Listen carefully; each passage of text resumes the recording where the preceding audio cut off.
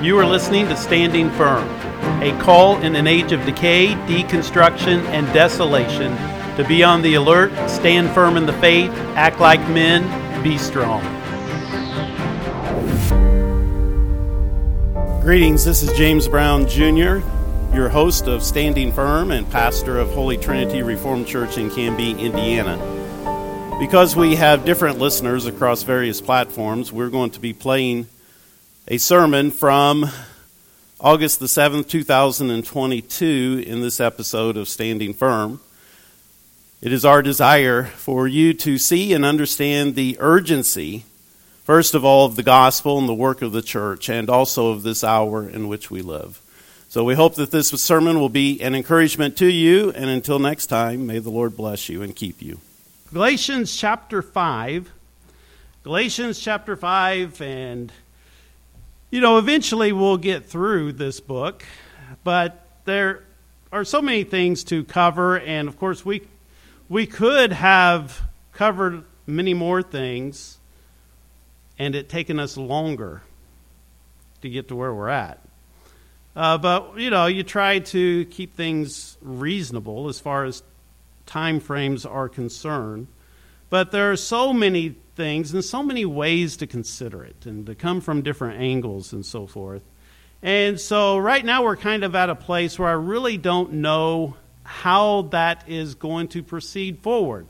I have the old Baptist outline, and it's alliterated, and it all has point one, the fraudulent persuasion.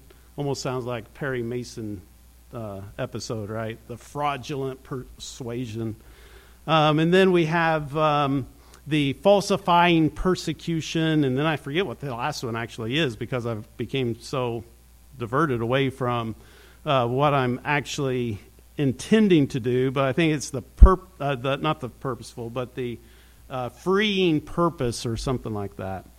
But we have been considering these things here in Galatians 5 as we look at this letter to the churches of Galatia, and we are looking at it coming from this understanding of what Paul is addressing and why is because the gospel is being perverted. And so we've looked at several things, and now we're here in Galatians chapter 5 where we're going to eventually look at the right use of the law for Christians. So Paul has opposed the wrong use of the law in the first 4 chapters, and now he's going to instruct them in the right use. Of course, there are always preliminary things that have to be addressed, and there's always side issues, and so Paul is still doing that here as we're transitioning over to looking at the right use of the law for Christians. And so he says in verse 7, again, as he goes back basically to the same thought process in which he began this letter. You ran well. Who hindered you from obeying the truth? This persuasion does not come from him who calls you. A little leaven leavens the whole lump. I have confidence in you, in the Lord, that you will have no other mind. But he who troubles you shall bear his judgment, whoever he is.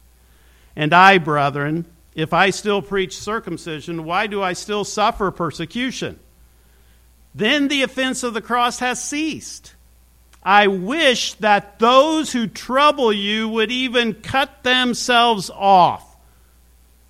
Some translations say, I wish that they would emasculate themselves.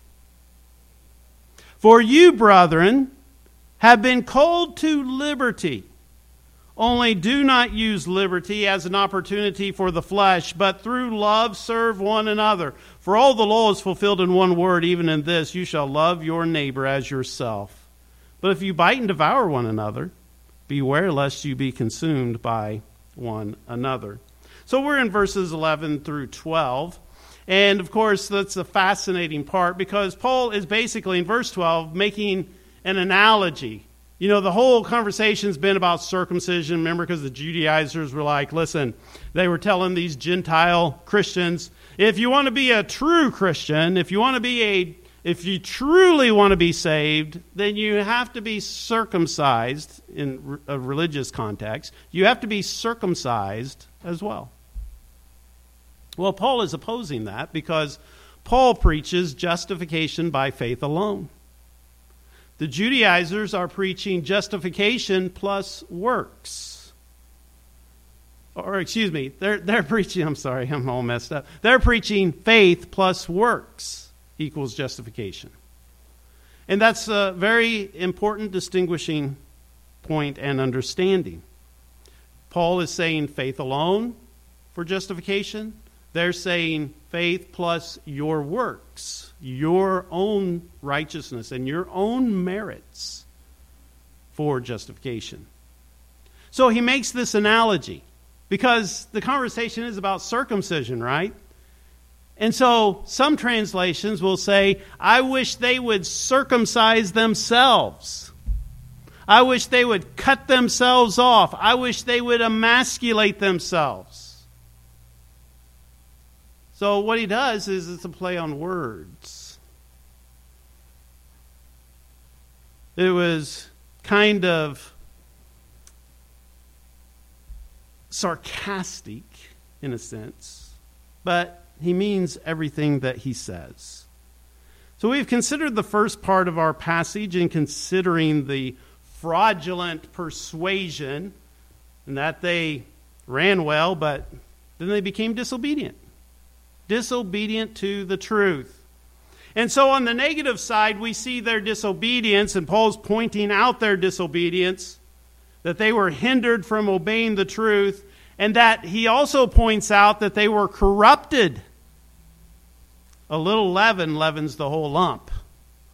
This fraudulent persuasion coming from the false brethren that we would call Judaizers, meaning those who said that you had to become a Jew in order to be saved.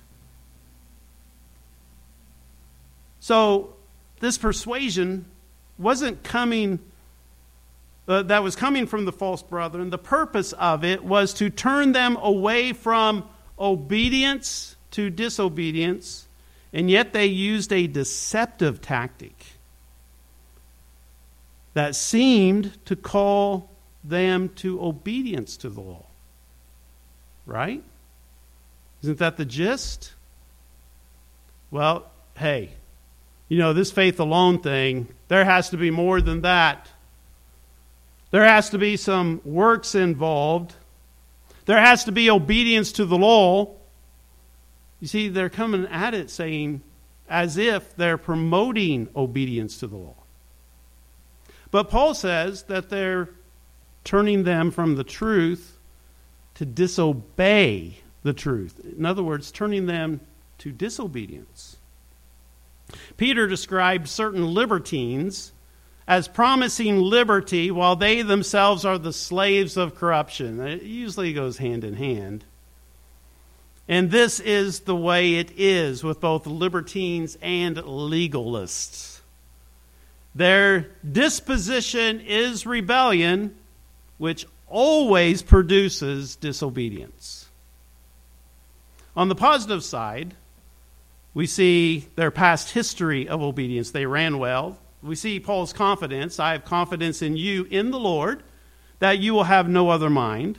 In other words, he was confident that they would not fully be shipwrecked and that they would turn back to the truth and they would turn back to obedience. And so based upon the past persuasion of the Gentiles in that they ran well, were once obedient, and that this present persuasion was not the persuasion of Christ who calls them, Paul is confident in the Lord that they will not be fully persuaded against the truth. Obviously, Paul does not indicate the degree of each persuasion. It may be some, it may be many, it may be most in either direction, but he is confident of this one thing, that the church and the true body of Christ will remain and continue. It may be a remnant, it may be a multitude, but Paul is confident that the calling of Christ will be effectual to complete the work that has begun and cause them to will and to do after God's good pleasure, and that is what I believe. whether it's in relation to our particular church here or the church at large in America. It may be a remnant, it may be a multitude, but Christ and His church will be victorious and it will march on. All the other kingdoms of this earth will be shaken, and there will only be one kingdom that is left standing in the very end, and that is the kingdom of Jesus Christ. It may be a remnant right now, but it don't matter, because there's something coming. And yes, in our own power and in our flesh and in our might, we may not be anything for this world. I mean, we may not be much of a resistance effort, but God is going to cause the kingdoms of this world to shake by shaking the earth and cause them to crumble. And so that is why preachers preach the word, by the way. Remember what Paul tells Timothy, to be instant, in season and out of season, to be faithful when things are going well, to be faithful when things are going poorly. Because that's not how we can look at things. We are to live by faith. Faith in Christ. And so my faith in Christ is that He has been granted all power and all authority in heaven and on earth. And because my faith is in Him, whether it's going good or whether it's going poorly, whether it's popular or unpopular, my role, my job, my commission is to preach the word and to be faithful in preaching the word. And so our confidence should be in the Lord and not in man's wisdom or with the motivation of self-interest or self-benefit. And this is why Paul's letter to the Galatians is, in our estimation, disjointed. He's been going back and forth with doctrine and application and with some good old-fashioned confrontation. And we neglect to see that Paul was dealing with the same old sins in his day as we do today. Paul's authority was being questioned. Paul was condemned by the snowflakes of the Greco-Roman world as being mean. Remember one time he tells the Corinthians, okay, what do you have then? You want me to come to you with a rod? Or do you want me to come to you in love? So, Paul was accused of being mean. Paul was accused of being hard to understand. You know, when we're not saying that these things were not true. As a matter of fact, Peter agrees with those who were complaining about Paul being hard to be understood, right? Peter's like, yeah, Paul is hard to understand. It's difficult. And you know, in over 20 years of ministry, I have seen in the ministry of other people, and I have experienced in my own ministry, that the same stuff is just repeated over and over and over and over again. And it's funny how when the more you preach the word, the more your authority is always questioned. Is anyone ever really questioning the authority of Joel Osteen?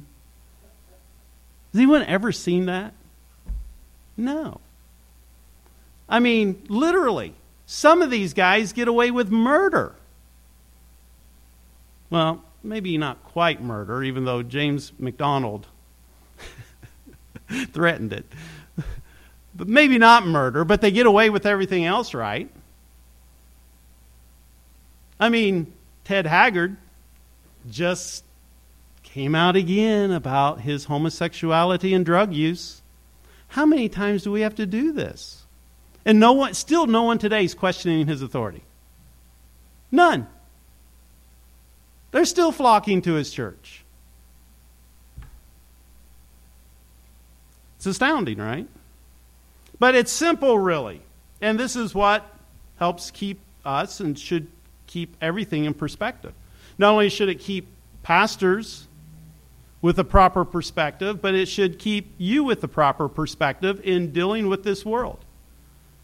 And that is, it's very simple. It helps keep things in perspective. And yes, They may hate me. Yes, they may hate you. But the reason why they hate us is because they hate Christ and His Word. That's where the opposition comes from.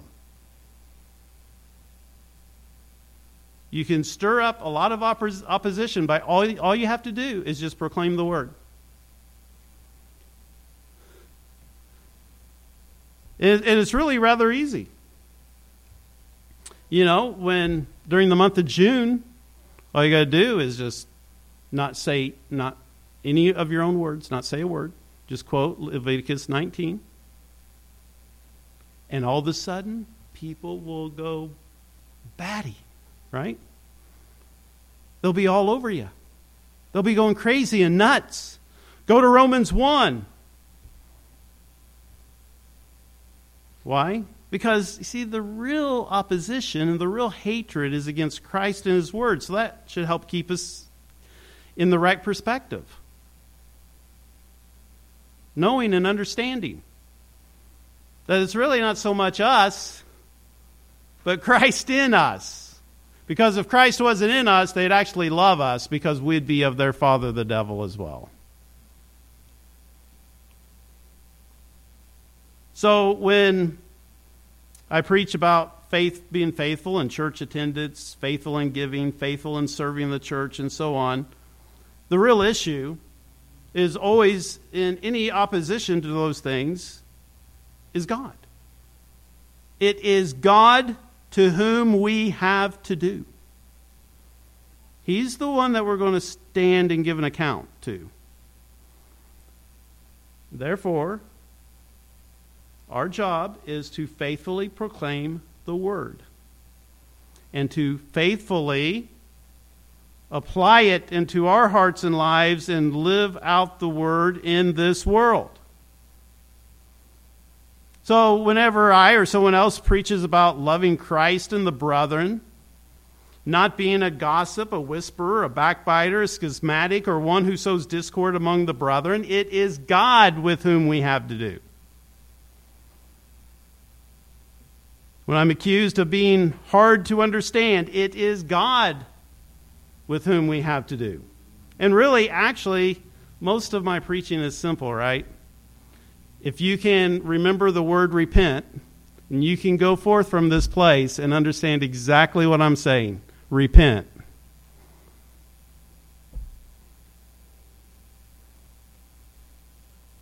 We must preach the word, God's standard. That we've all fallen short of His glory in our sins and transgressions against His word. Repent and believe on the Lord Jesus Christ. That is not hard to understand, but it is hard when one is defiant against the Word of God.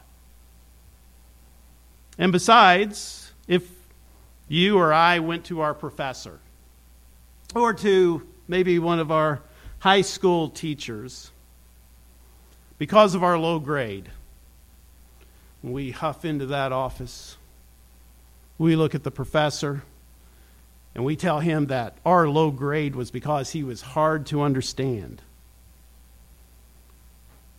First of all, do we really think that that's the standard? But he might also point out that it would be helpful if we attended class, if we actually opened our textbook and followed along, if we took notes, if we paid attention, if we studied.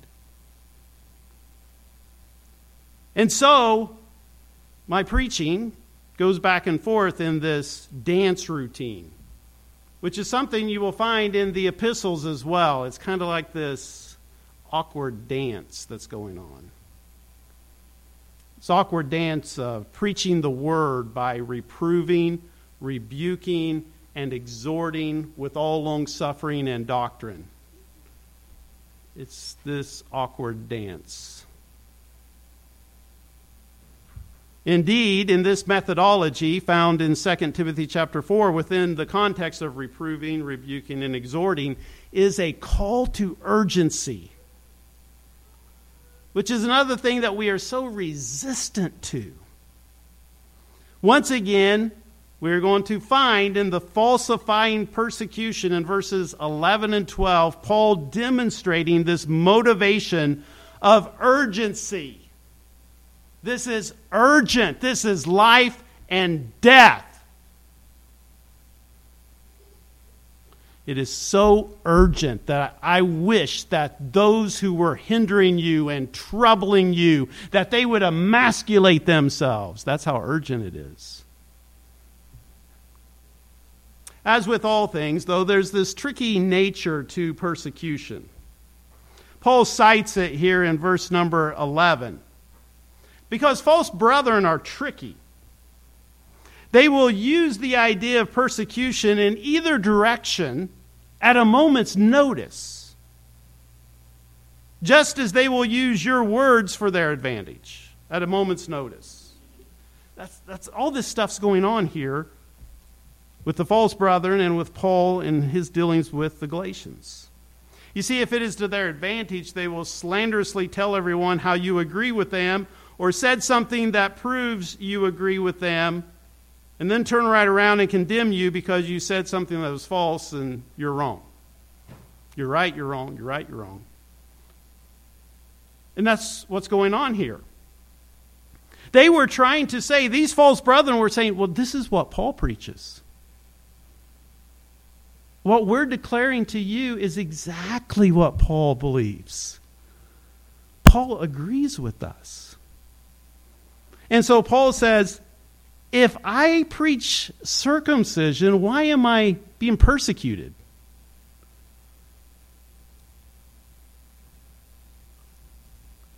Oh yeah, that Paul. That Paul believes exactly the way we do. And that's the way they do with even the persecution, because they're saying Paul agrees with them, but then they're persecuting Paul. And they're tricky, though. It's any means necessary.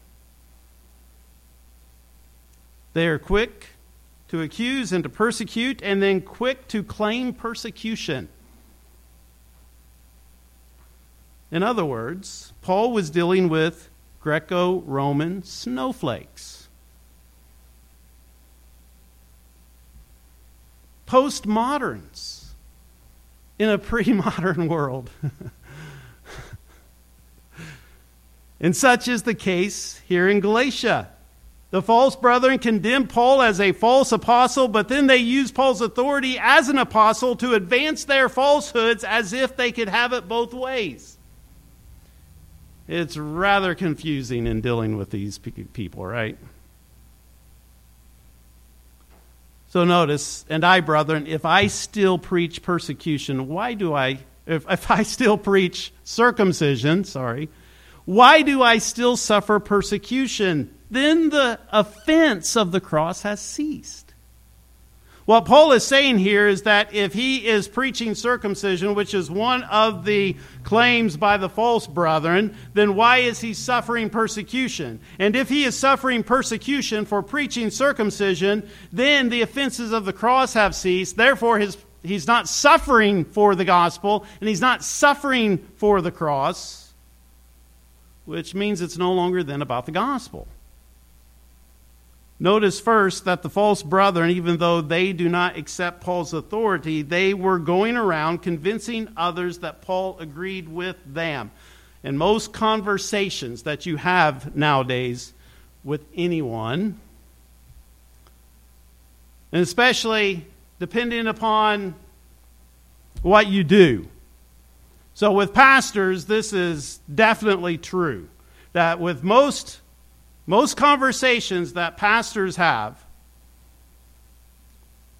with Christians, and all conversations that I have with non-Christians, is really about their attempt to get them to agree with, or me to agree with them.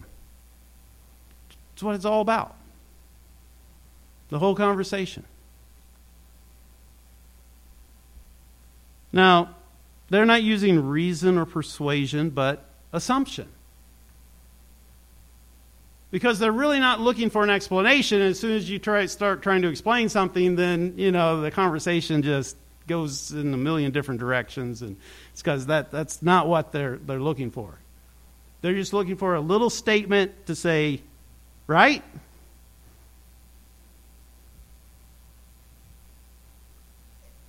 So it's just all assumption. And if it goes unchallenged, then they will justify their opinions or actions to others by then using whomever as their justification, even though they do not accept their authority in any other area. You see, it's really all about today, it's all about justifying ourselves. Paul is calling them on their assumption. If I am preaching circumcision in agreement with the Judaizers, then why am I suffering persecution by the circumcisers? Why then are they opposed to me? Why then will they not accept my authority? Why then will they not do what I said? Because it's the same thing that our Lord told us. What do you call me, Lord, Lord, and do not the things that I say? It's the same old thing.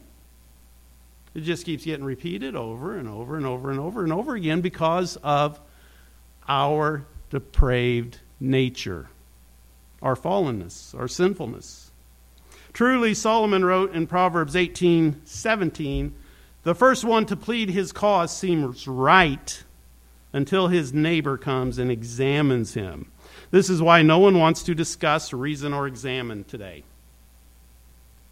It is gone. As a matter of fact, the postmoderns say that there's no such thing. These are the intellectuals in our society. That there's no such thing as reason. There's no, and then there's no reason to discuss things. But this is what Paul is doing. And he's forcing the Galatians to examine these things. Seriously. To them, the Judaizers came along and presented their case, and it's like, oh, that sounds good. That really sounds good. I really like that. I really like the way that the Judaizers bring the Old Testament and the New Testament together.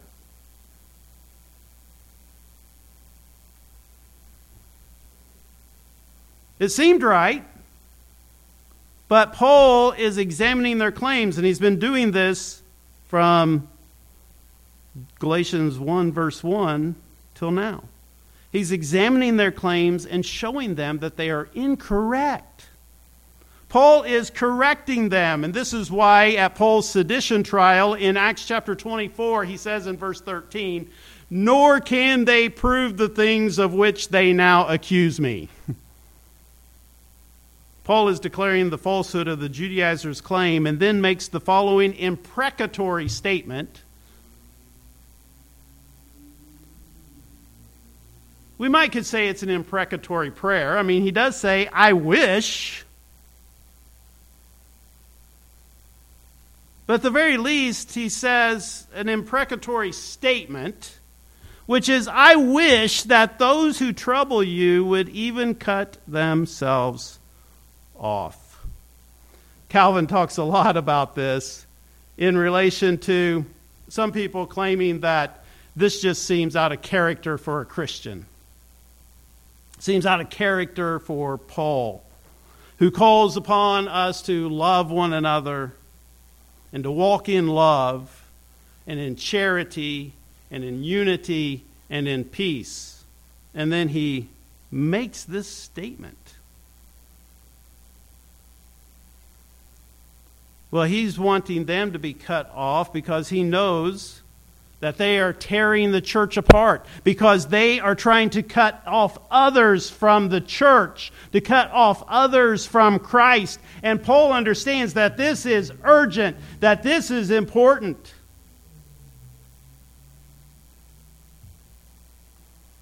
And so it's not opposed to the highest plateau of love, because what is the highest form of love?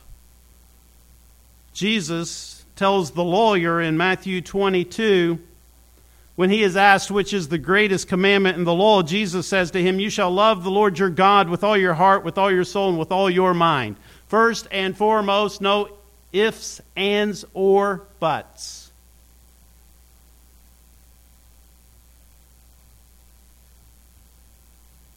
And then, the second, Jesus says, you shall love your neighbor as yourself. Notice there is a first and a second. And the first does take priority.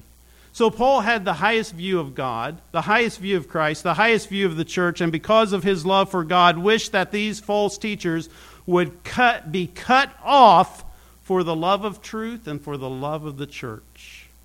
Because of his love for God and his love for man, he wished them to be cut off.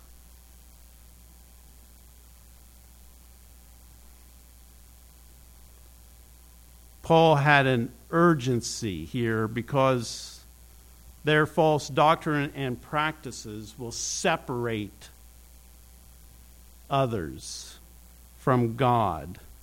And to be separated from God is eternal damnation. Paul knows that to be in disobedience to God is to bring temporal and eternal punishment upon yourself and those whom you influence or deceive. Which, by the way, temporal and eternal punishment is not your best life now or later. But Paul knows that to be outside of the church is to be outside of grace, to be cut off from the gospel. And so he has this urgency, which would cause him to react so strongly to their falsehood. John Calvin said, beyond the pale of the church, no forgiveness of sins, no salvation can be hoped for.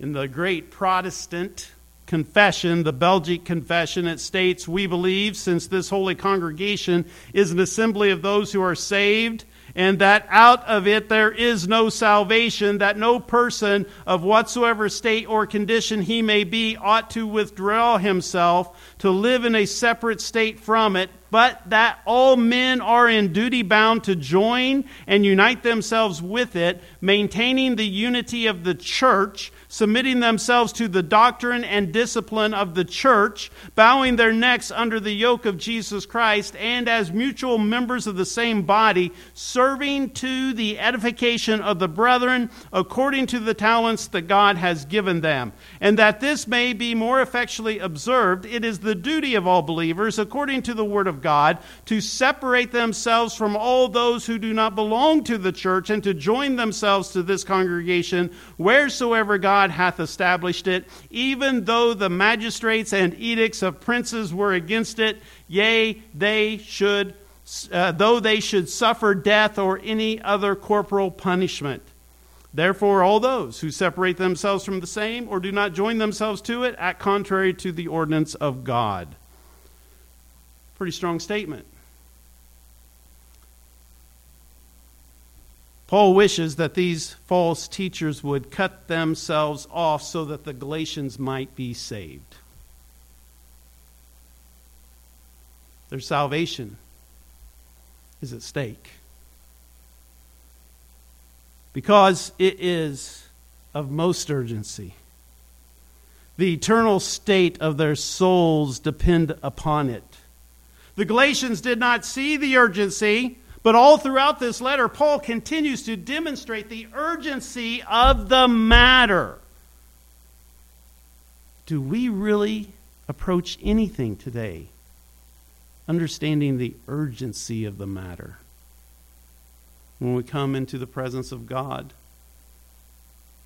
do we understand the urgency of the matter? When we are called upon to humble ourselves and to repent and to believe in Christ, do we really see the urgency of the matter? Well, I did that once. And right now, I'm not going to do it because I got this little sin I'm holding on to that I'm kind of enjoying right now. So I already did it once, and I'll do it again in the future. Do we not understand the urgency?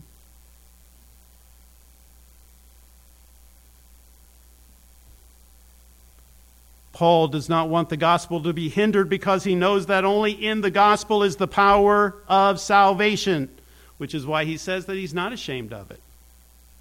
As a matter of fact, that's what the Belgic Confession is calling upon us not to be ashamed of it. That we would unite with it, even if the governing power said, you can't do that. Even if it was under threat of death, the Belgic Confession says that if we withdraw from the church, we damn ourselves. Even under threat from the civil magistrate. That's serious. That's urgent.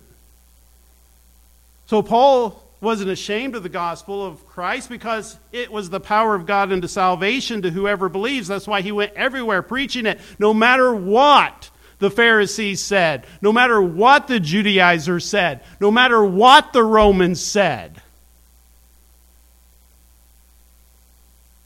Because their souls were at stake. That's why he suffered all kinds of hardship, and he willingly did it. Think of all the hardship that he willingly suffered. It's the reason why he ministered without pay. It's the reason why he was beaten. It's the reason why he was imprisoned and finally beheaded. Why? For the sake of the gospel. For the sake of the salvation of sinners. For the sake of the exaltation and glory of Christ. This is why he would say in chapter 1 that if we, even himself, if I or any of the other apostles or an angel from heaven preaches any other gospel unto you than that which we have preached unto you, let him be damned. It's one thing to damn your own soul. But Paul here is fighting for the souls of those who would be deceived by a false gospel. Paul was fighting not only for the initial reception of the gospel, but fighting for them to continue in the gospel, because Paul wrote to the Colossians that it had pleased the Father that in Christ all fullness should dwell, and by him to reconcile all things to himself, and by him, whether things on earth or things in heaven, having made peace through the blood of his cross.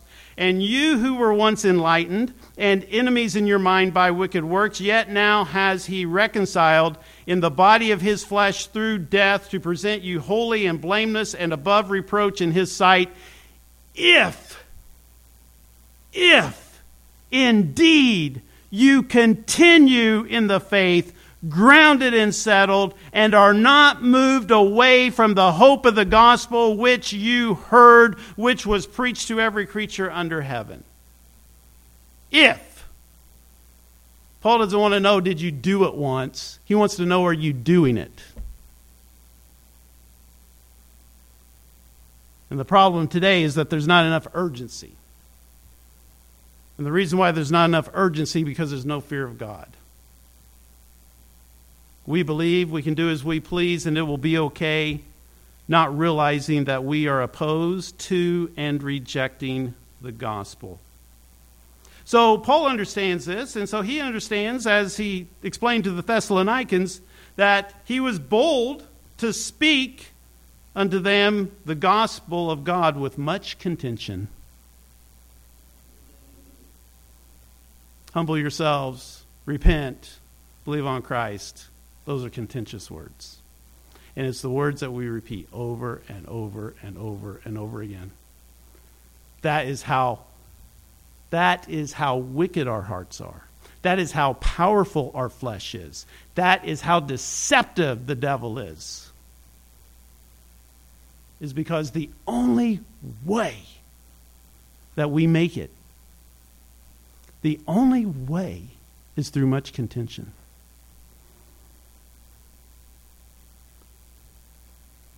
So, we are to preach in confrontation and tell you in great heaviness, but with great hope. If my people, which are called by my name, shall humble themselves and pray and seek my face and turn from their wicked ways, then will I hear from heaven and will forgive their sin and will heal their land. Even as James talks about the adulterers and adulteresses and those who have friendship with the world and are at enmity or who have a hatred of God, that he gives more grace. Yes, God resists the proud, but he gives grace to the humble. It's contentious and hopeful. Therefore, we are to submit to God, resist the devil, cleanse our hands, and purify our hearts, and not be double-minded anymore by humbling ourselves in the sight of the Lord. We are told to let us search and try our ways and turn again unto the Lord, to lift up our heart with our hands unto God in heaven. We are told that he that covers his sins shall not prosper, but whoever confesses and forsakes them shall have mercy. We are told, let the wicked forsake his way, and the unrighteous man his thoughts, and let him return to the Lord, and he will have mercy upon him, and to our God, for he will abundantly pardon. We are told the time is fulfilled, and the kingdom of heaven is at hand. Repent and believe the gospel. We are told, repent and be baptized, every one of you, in the name of Jesus Christ for the remission of sins, and you shall receive the gift of the Holy Spirit. Repent, therefore, and be converted, that your sins may be blotted out when the times of refreshing shall come from the presence of the Lord. We are told to remember from where we are fallen and repent and do the first works, or else Christ will come unto us quickly and remove our candlestick out of his place, except we repent. We are told, repent, or else I will come unto you quickly and fight against them with the sword of my mouth. We are told, these things saith the Son of God, who has eyes like a flame of fire and his feet like fine brass. I know your works, love, service, faith, and your patience. And as for your works, the last more than the first. Nevertheless, I have a few things against you, because you allow that woman Jezebel, who calls herself a prophetess, to teach and seduce my servants to commit sexual immorality and eat things sacrificed to idols. And I gave her time to repent of her sexual immorality, and she did not repent. Indeed, I will cast her into a sick bed, and those who commit adultery with her into great tribulation, unless they repent of their deeds. You see, there's this emphasis about repentance. It's a matter of urgency. The Lord said to Israel through the prophet Ezekiel, as I live, I have no pleasure in the death of the wicked, but that the wicked turn from his way and live. Turn from your evil ways, for why will you die, O house of Israel? You see, this is the thinking that Paul has. It's that urgent. It's a matter of life or death. And because he has that urgency, he says, I wish that those who are troubling you, those who are leading you down the road to hell, those who are damning your soul, those who are making you disobedient to the word of God, I wish they would be cut off so that you might live. It's that urgent. When we see all the deception and all the things being crammed down our kids' throats today, it's that urgent. When we see all the stuff throughout social media and throughout all the media platforms, it's that urgent. When we see all the rebellion, abominations going on throughout our land, it is that urgent. It's life or death. Standing Firm is a podcast production of Holy Trinity Reformed Church in Canby, Indiana. For more information about this podcast or Holy Trinity Reformed Church, visit us online at reformedholytrinity.org.